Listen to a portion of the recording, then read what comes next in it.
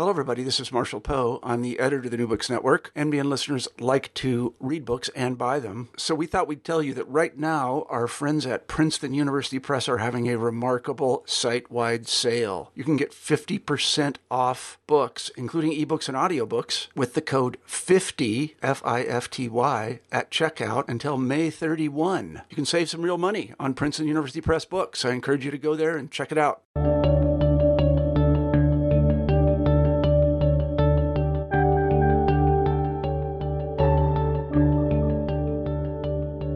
Good day. Welcome back to New Books in History, a podcast channel on New Books Network.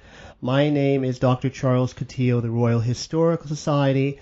I am a host on the channel, and today I'm pleased and honored to have with us once again Professor Jeremy Black. Professor Black is Professor of History at Exeter University and is by far the most prolific historian writing in not only perhaps the Anglophone world, without a doubt, but also perhaps in the entire planet. And today we are speaking about his newest book, The World at War, 1914 to 1945. Welcome, Professor Black. Good morning. Professor Black, what is the thesis of your book? Well, I started off by looking at the idea which you see in a number of German scholars and also a number of non-German scholars, for example, Michael Howard, that there was a parallel between the two wars, indeed that they were both aspects of what has been referred to as a 30 Years' War. And I started off by looking at that, and then I moved on from that to discuss each of the wars in terms of the struggles on land, at sea, and in the air, the causes of the wars and their strategies, in order to try and probe this question. And I think it's fair to say that I was very unconvinced by the argument of a essential continuity between the two wars. And I think that idea looks particularly misguided if you consider the perspective of both world wars from the perspective of China or Japan, where the similarities between the two of them are nugatory. Professor, in your preface, you make reference to, quote, umbrella wars, unquote. What are they exactly?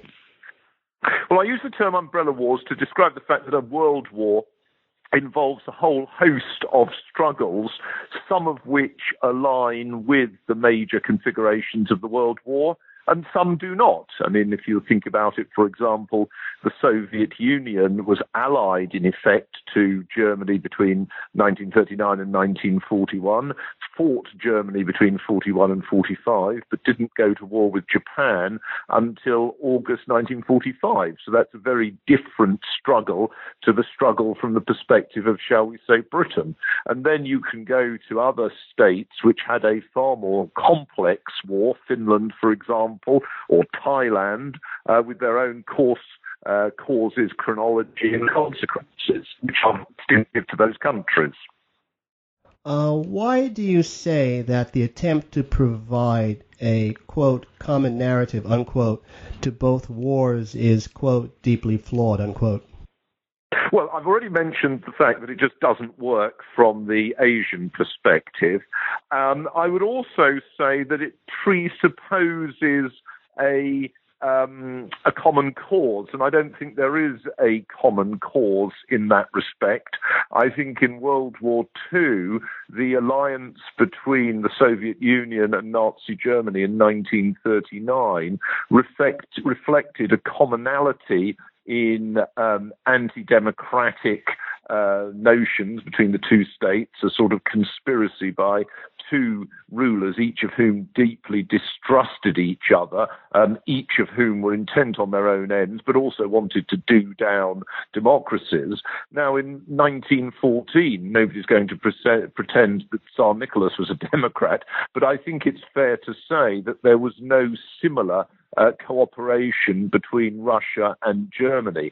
And I think one of the great problems with World War II is we tend to look at it, as it were, backwards. We know what is to happen by the latter stages of the war, and we presuppose that they inevitably were what was going to occur as a result of the earlier stage. Such a security, such a certainty is simply not present in the early stage, and indeed it was extraordinarily risky for both Britain and France, and obviously once France was knocked out of the war in June 1940, for Britain to fight Germany under those circumstances, because by the late summer of 1940, Germany is allied to Italy, allied to Japan, allied to the Soviet Union. The Americans are making it quite clear they don't want to get involved. And that is a very different trajectory, a very different set of causes to World War I. So I'm not happy with the comparisons between the two. And even if you play the strategies on to the latter stages of the war, by late 1917, Germany, in effect, is fighting a one-front war. Russia has left the war. It takes a while to leave it because the Kerensky government that replaced Tsar Nicholas wants to go on fighting, but it's no longer really able to fight. And once the communists take power, they rapidly do a deal with the Germans. So by the spring of 1918, the two powers are reached a peace settlement. And at that stage, the Western Allies, which by then includes the United States, have to face and confront a one-front war. That is totally different to the strategic situation in World War II, because from the summer of 1941 onwards, Germany at every stage is embarked in a two-front war, and instead of that getting better from the German point of view, it actually gets worse as American and British troops are landed on the mainland of Europe from 1943 and in even greater numbers from the summer of 1944. So the actual trajectory of the two wars is very, very different. In your discussions of the causation of the Great War, would it be correct to say that you adhere to, for lack of a better expression, one could characterize as a neo-Fischerite thesis of Germany being the prime instigator of the conflict? Yes, I think you're absolutely right there. I found Christopher Clark's thesis in Sleepwalkers totally flawed.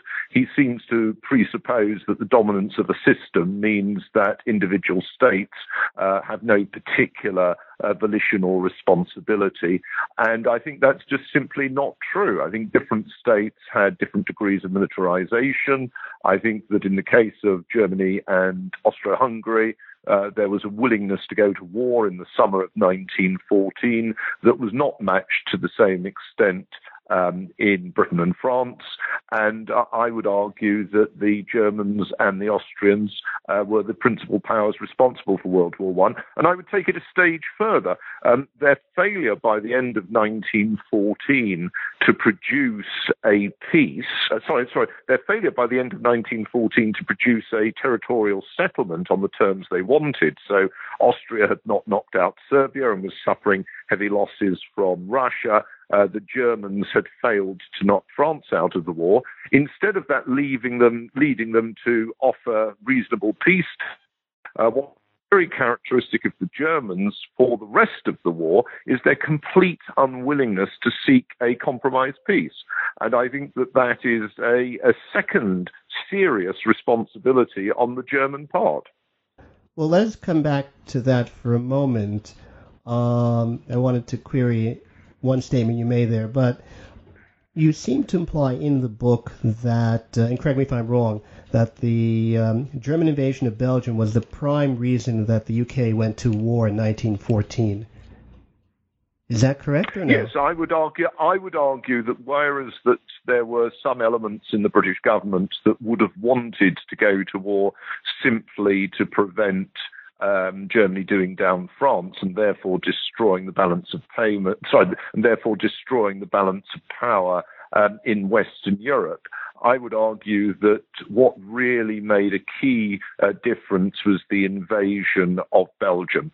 Britain at that stage had a coalition government. It was dominated by the Liberals. The Liberals, like Liberals throughout history, sought a sort of moralized foreign policy, to use that term, if you like, and the invasion of Belgium provided that moralized foreign policy.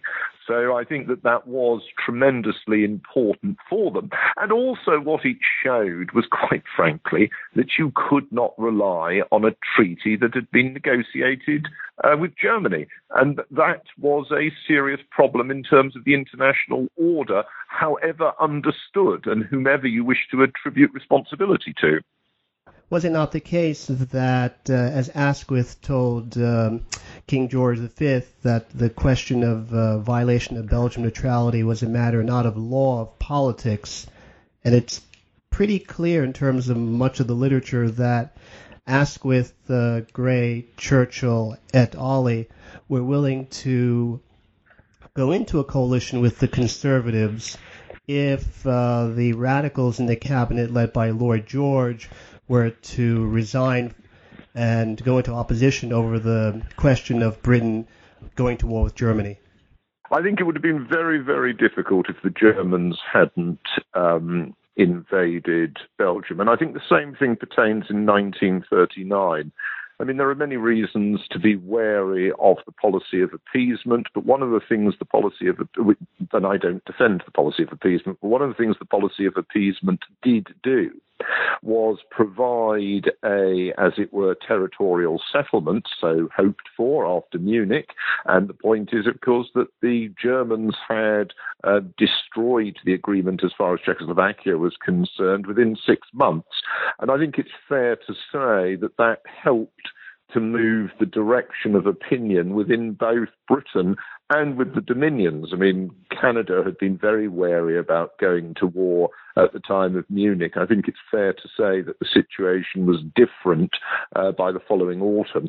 So, politicians have to make their calculations. That goes without saying. But in a parliamentary government, you can never be secure of the support of the legislature, and the legislature itself has to be mindful of what it construes the wider currents in public opinion to be.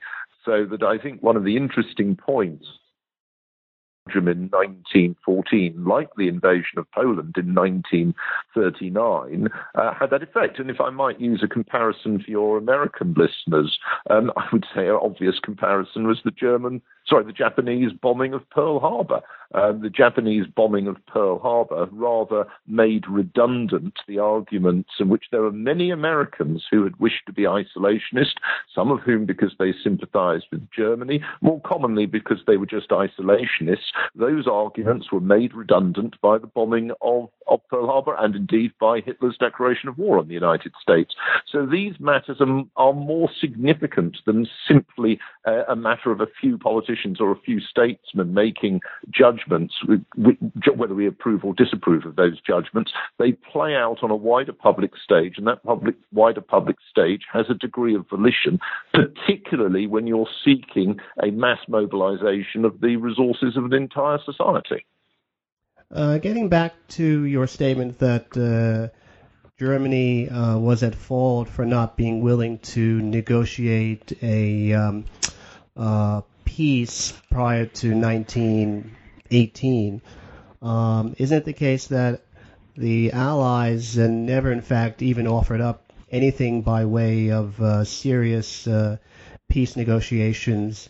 And in fact, we're quite unhappy when the American President Woodrow Wilson endeavored to do so in late 1916, early 1917. No, the best peace effort was the one the Pope made trying the new Austrian emperor, and the Germans squashed it. I mean, the problem is that in Germany, the civilian politicians had been superseded by the military, and the military, and I think it's fair to say pan-German nationalists, followed increasingly aggressive policies. After all, that's one of the reasons which led them to resume unrestricted submarine warfare against the United States in 1917, which you might regard as if you were one of these silly people that think about international relations in mathematical terms, you might regard that as a suboptimal decision in rational terms. But in fact, it conformed with their idea. Both the military lobby and indeed, I think it's fair, the army lobby, and I think it's fair to say the naval lobby, made it absolutely clear that they intended to hold on to the bulk of Belgium. They also wanted to hold on to the iron mines near Longwy in France. And they also wanted territorial gains in Eastern Europe. It's not surprising under those circumstances that it was very difficult to think of a basis for peace. The standard basis, as you will know, in ancien regime international relations is what was known as the status quo ante bellum. In other words, you make peace on the basis of going back to the pre-war territorial basis. The German military made it absolutely clear that they were not willing to countenance any peace unless they made significant territorial gains. And that, I think, is a major fault which people need to draw attention to. And as I said, I am unimpressed completely with the arguments of people like Clark, who try and, as it were, spread the blame all over the place. I mean, we know about how people make those arguments. We see it in World War II. Instead of blaming Hitler, people blame the appeasers. But the fact of the matter is that history involves a question of qualitative moral judgments as well as an attempt to understand the past and understand what happened. And it's simply not good enough to come along with this kind of excuse for aggression. It's a little bit far afield for our books, so that particular aspect, and Professor Clark is not here to defend himself. With that being said... he's had enough honours stuffed into his mouth. He doesn't have to worry about it. I see. In any case, why did the German invasion of France fail in September 1914?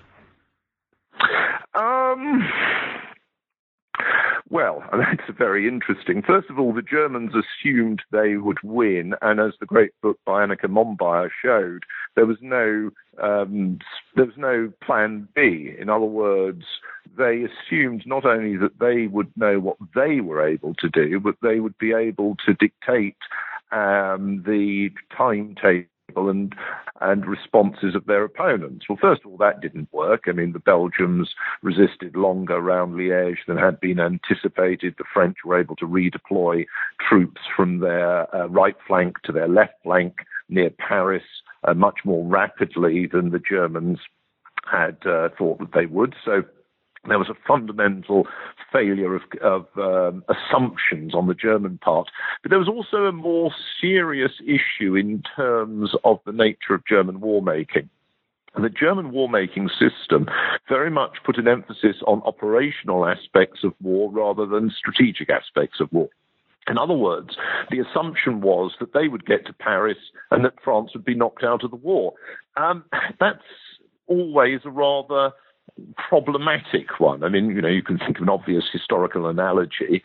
The Poles got to Moscow in the 16 teens, and obviously Napoleon got there in 1812, but it didn't actually knock out their opponents.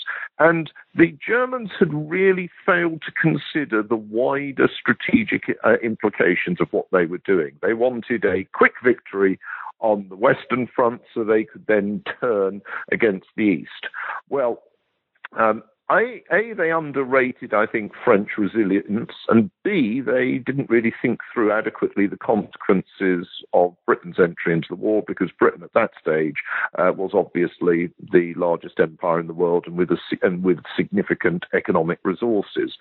So I think it's a failure of German strategy that is the major factor, and that failure would have existed even if the actual course of the campaigning had been somewhat different. And I think one can make the same point about the German invasion of the Soviet Union in 1941. Let us say that the Germans had been more successful in the campaigning. Let us say they'd made other choices. So Hitler hadn't turned south the panzers of Army Group Center in order to operate against the Ukraine and had gone on going east instead. Let us say they had actually got to Moscow. I'm not at all convinced that this would have led to the outcome that they had anticipated. So I think there is a problem, which is to assume that operational considerations of warfare are always bound to trump strategic ones. Do you believe that the Germans would have been better off in concentrating against Russia in 1915, 1916, as Hindenburg and Ludendorff argued at the time? I think that the Germans in the central position had to determine whom to attack on. And essentially, they focused on the Western Front in 1914, 16 and 18, and on the East in 1915 and to a considerable extent 1917. And in the end, Russia succumbed. It wasn't clear to them, or indeed I think it's fair to say to anybody else, which necessarily was the weaker ones of their opponents.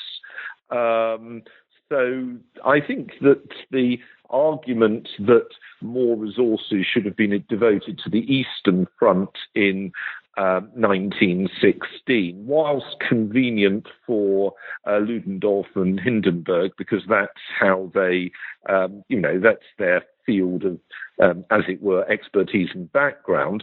I think it's understandable Falkenhayn made a different decision, and it's still unclear what was, as it were, the right decision. Do you adhere to the, quote, learning curve, unquote, theory of British success in 1918, and in particular during the 100 Days? Yes, I think that in many respects, Britain had worked out how to do three-dimensional warfare, very accurate heavy artillery fire, benefiting from accurate aerial reconnaissance of opposing trench lines. I think that was the absolute key. And then moving their infantry forward, not in these long lines that, alas, had been easy victim to German machine gun fire, but in smaller groups with very different arms, including things like light mortars. I think that it was hard fighting in 1918, but I think that they showed a tremendous achievement. And I think it's worth pointing out that in World War II, the Western Allies were absolutely crucial at sea, in the air, and in the war against Japan, but the actual defeat of the Wehrmacht was overwhelmingly due to the Red Army. Whereas I think it's fair to point out that in World War I, it was the Western Allies that defeated the Imperial German Army, and without them, it would not have been defeated. And proportionately, because the war in the air was less significant, it was more important in World War I than it was to be in World War II. Why, in your opinion, did the so-called Kaiserschlacht, or the German offensive in the spring of 1918, fail to result in the type of success that Hitler had in May and June 1940? I think that's a very good question. I mean, the classic answer usually given is that Ludendorff, who was the main planner in 1918, failed to focus on a given axis of attack. So he varied his place of attack, and this meant that he couldn't maintain his momentum. I think there are other factors. First of all, in 1939 in Poland, in 1940 in France, and in 1941 in Yugoslavia, the anti-German forces suffered from having either no reserves or their reserves in the wrong places.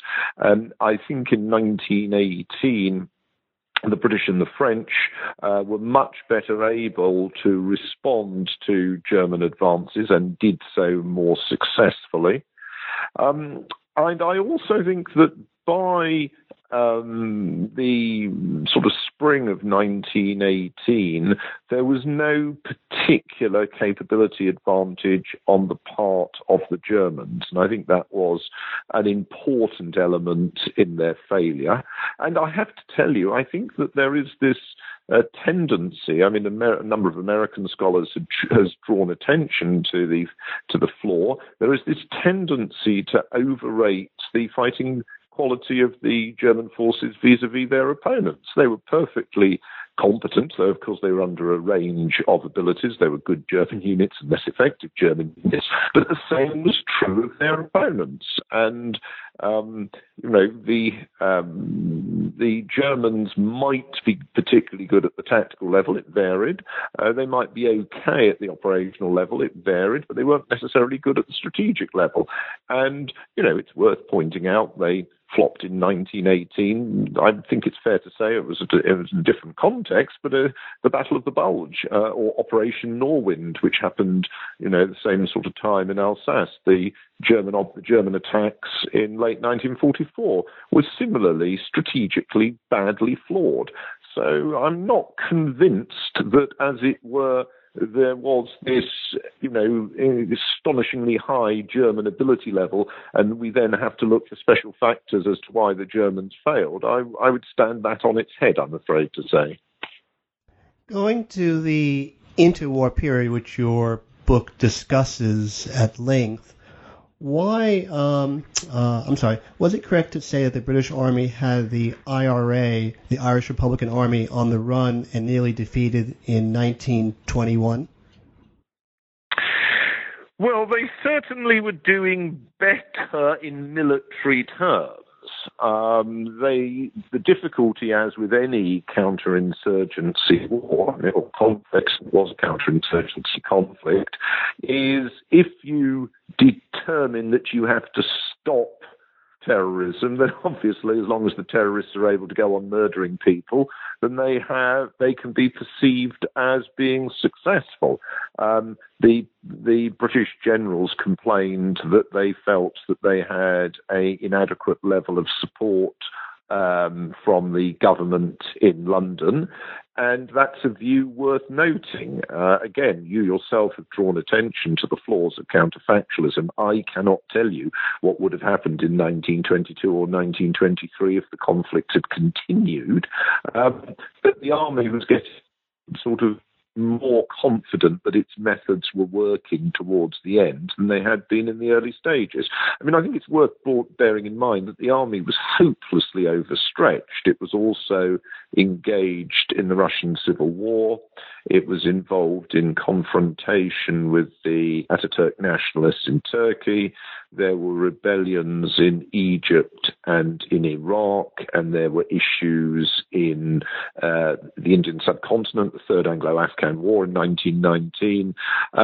So I think it's fair to say that they were under a lot of pressure, and that's worth bearing in mind. I mean, it's always a tricky one to work out with. I've done a book, as you may know, on insurgency and counterinsurgency warfare, so that you can, as it were, lose a counterinsurgency warfare conflict, even if you're still in control of much of the territory, all the major centres of population, etc., etc. It's just politically you run out of will, and therefore the military dimension is not always to the forefront or looked at differently. You shouldn't abstract military considerations from their political context.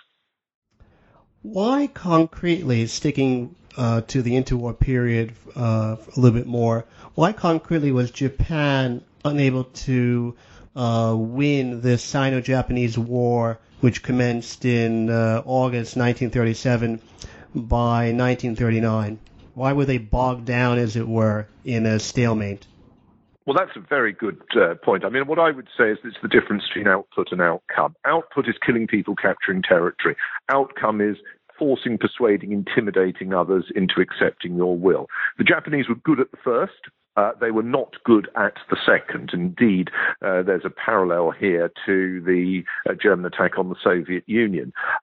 There were some Chinese willing to cooperate with the Japanese, and the Japanese set up client governments accordingly, but not sufficient. And the Japanese found that capturing territory was not enough to knock their opponents out. And from that perspective, you've got this, again, the point I've been trying to labour, this mismatch between operational aspects of war and strategic aspects of war. And if I might make a point, a general point, which I think is important, because I think when you look at military history, you should think also about other periods of warfare. One of the great flaws in war making over the last half century is precisely the same thing, or looked at differently. This may appear paradoxical to you, but most generals aren't particularly good at strategy. And unfortunately, it's the case that the political framework within which strategic considerations should be considered tends to be subordinated to military issues.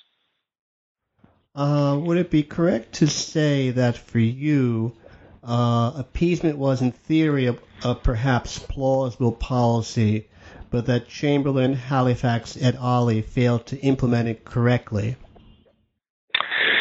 Well, I mean, it's always difficult to know, again, with hindsight, what one should or shouldn't have done.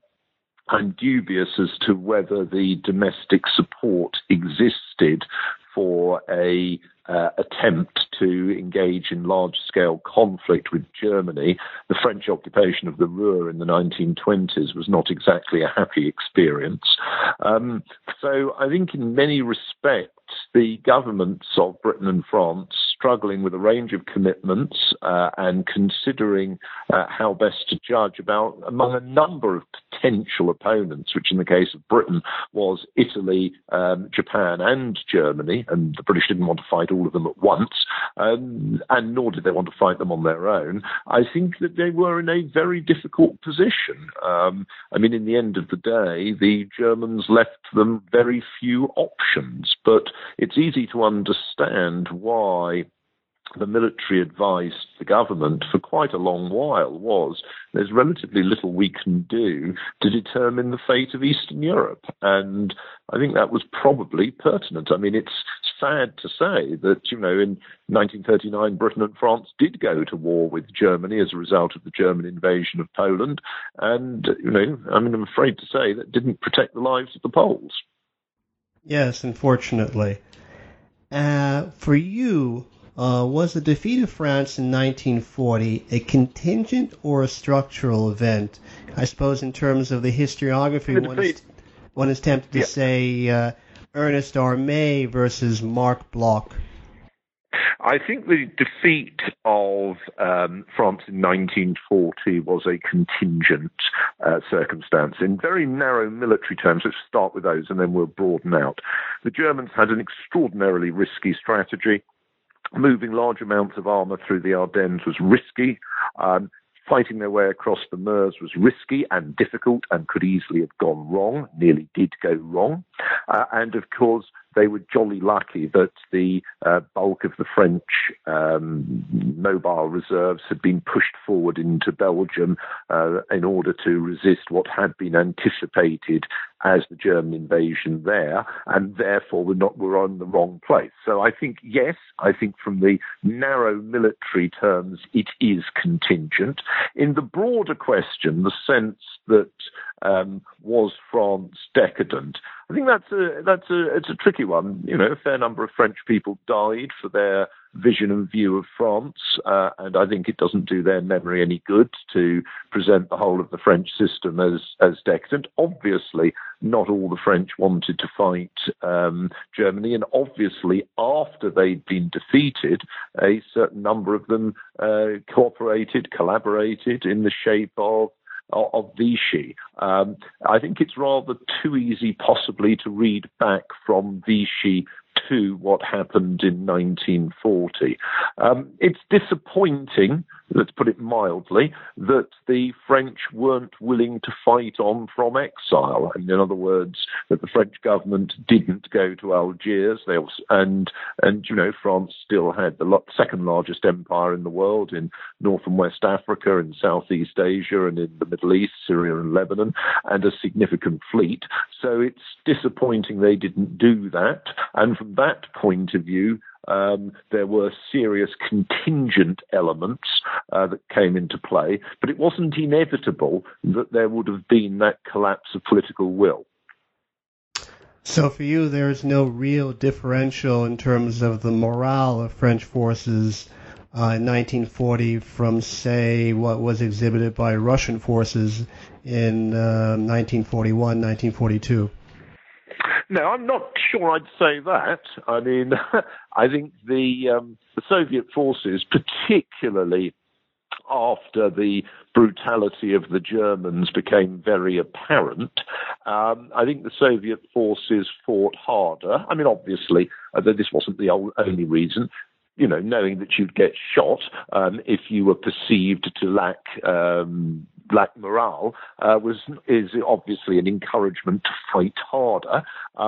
But no, I wouldn't say they were exactly the same. I think the Soviets fought particularly hard in defense of the Soviet Union, but that's not quite the same as saying that the French were useless, which seems to be an attitude that's sometimes voiced. I mean, I know at the time of the Gulf War in 2003, when the French government indicated that it was not willing to take part in that war.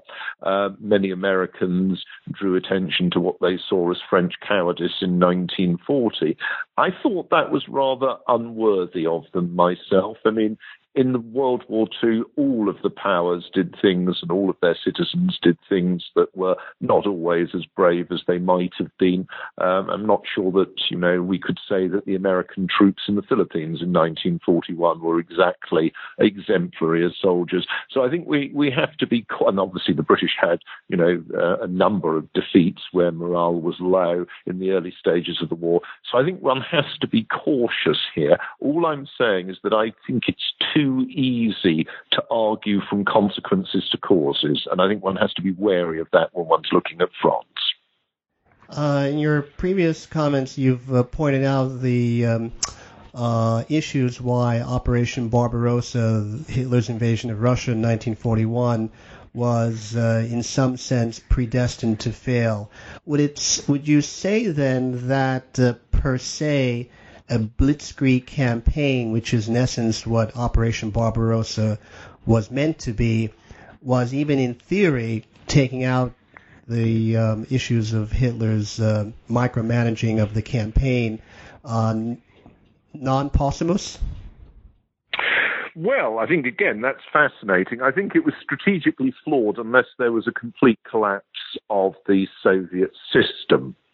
And there were at least two moments when Stalin appears to have had a crisis of confidence, but the system did not collapse. I think that's very interesting. And of course, I doubt whether, even if it had serious problems, whether Hitler would have offered a kind of second version of the 1918 peace of Brest-Litovsk. I mean, Stalin could have justified himself and said he was doing what Lenin had done in 1918. I don't think Hitler would have let him do that. So I think strategically there are many flaws there and many limitations. I mean, what sort of issues are we talking about in military terms? Well, these are well known in the literature. German logistics was rubbish. So much of the time they were dependent on using horses to bring up their supplies. They had an armoured corps or spearhead that wasn't bad. In the case of the Panzers, and which were mostly Mark IVs by this stage, and Panzer Grenadiers, but the majority of the German army walked into the war and walked in the war, and using the German propaganda films as endlessly is done on the television, it does not, in fact, give you an accurate account. Second of all, tanks are not particularly brilliant weapons. They can be stopped by anti-tank guns. The Soviets had defense in depth. Yes, they lost a lot of troops, but as the great American Sovietologist David Glantz has shown, from day one, the Soviets were killing more Germans than the Germans thought they were going to lose, and not just killing more Germans, but destroying more German material, more tanks, more other weapons. So I think that the Germans tried to force onto the Soviets the German equation of success. We kill more of you, you are therefore have lost. And that is doubly so in the German view because you are all sort of degenerate people. And the Soviets didn't accept that equation. They were willing to go on fighting, taking heavier casualties. And if you're against an opponent like that, and you have to bear in mind, war is fundamentally a cultural construction. Every society will have different suppositions about what is reasonable to take in terms of suffering and loss and fatalities. Once that's the case, you cannot assume you will necessarily be able to impose your verdict on your opponent. That was an enormous problem, obviously, for the Americans vis-a-vis the Japanese in the Pacific. And it similarly was a problem for the Germans. The Germans also, they were just not as good as they were cracked up to be. Repeatedly, German commanders proved deficient. And of course, after the war, they all blamed Hitler and the weather and how large the Soviet Union was. They all blamed everybody bar themselves. I'm afraid that was rather unconvincing. In Lord Moran's, Churchill's personal physician, in his book on Churchill, there are several statements by, among others, Field Marshal Alexander, that during the Second World War, man for man, the average British soldier was not of the same level as quality as the British soldier of the Great War. Would you agree or disagree? I'm not really sure that I think that's a helpful comparison because people vary by unit. And 1914 up to 1916, it's a volunteer army in Britain. It then subsequently becomes a conscript army, whereas in World War II, from the outset, it's a conscript army. And a conscript army, by its nature, is going to have a different pool with a volunteer army. But I wouldn't say that necessarily there were... necessarily the British fighting quality was lower. If you think about, certainly in the Air Force, it was very high in World War II. I think it was very high in the Navy. It varies by army unit, which is what you expect. There's been some good work recently by Jonathan Fennell on the morale of British units in the Western Desert. He comes to the view that the morale was actually quite poor by the summer of 1942, the German successes at Tobruk, and that one of Montgomery's great skills was to rally that morale, and that morale had got better by El Alamein. And I think the point that makes, and I would urge you to read his book, it's well worth reading, is that morale is not a constant, and I'd say the same thing about fighting quality. They vary due to a whole host of factors, some of which we might regard as rational and some of them irrational. There is also, as you will know, the research, some of it quite controversial, on the number of American troops in the Pacific who actually fired their weapons and those who didn't. And again, what that shows you is some individuals are more prepared to fight than others, which again is, I think, exactly what you would anticipate. Similarly, there is in the literature by, among others, Sir Max Hastings, Williamson Murray, and to extent Professor Fennell in his latest book, this argument that man for man, the British and American soldier was not quite the equal of the German soldier in World War II. Would it be correct to say you don't agree with that analysis? Yes, no, I don't. And in fact, I say to my students, I cite the Hastings argument. The Hastings argument essentially is that you find British and American officers commenting on episodes in which the morale of their troops appears low, and that Hastings argues you don't find the same thing if you were a German looking at German and Soviet sources. And I say to my students, well, where is that obviously a flawed use of sources? And of course they're clever kids, they work it out. If you were a German officer and you'd said that, Hastings' book is dealing with the last 6 months of the war, you'd have been hung for defeatism. If you were a Soviet officer, the job of the commissar would have been to shoot you at once. No, it's a ludicrous proposition. It is very, very difficult to evaluate these issues. There were obviously large surrenders of British and American troops, less so of American troops during the war. There are large surrenders of Soviet and German troops. Are you seriously suggesting that the German troops who surrendered, I think over 200,000 in Tunisia, were in some way lower fighting quality? No, they'd been outmaneuvered by American and British forces and they'd lost.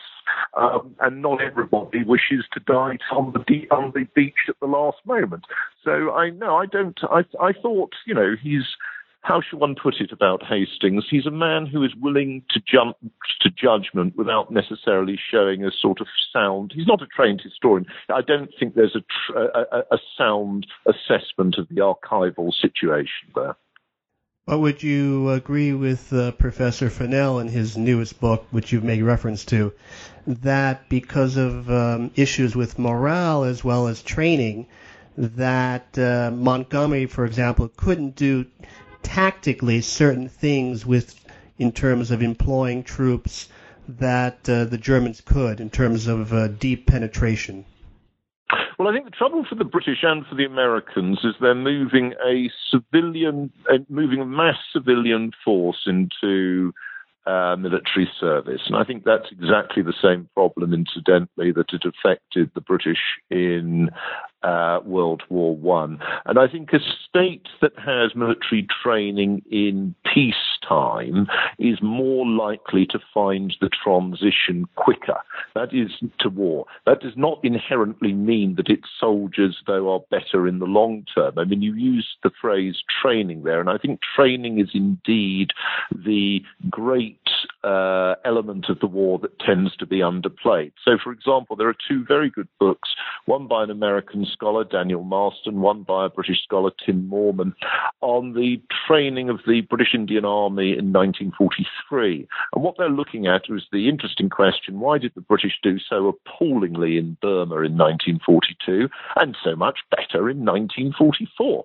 And the answer is training. Now, it's not that the British in 1942 were bad soldiers in that sense, but if you look at what the British Army in India had been doing in the late 30s, they'd been fighting the Fakir of Italy on the northwest frontier of India, which was terrain which is dry, arid, high.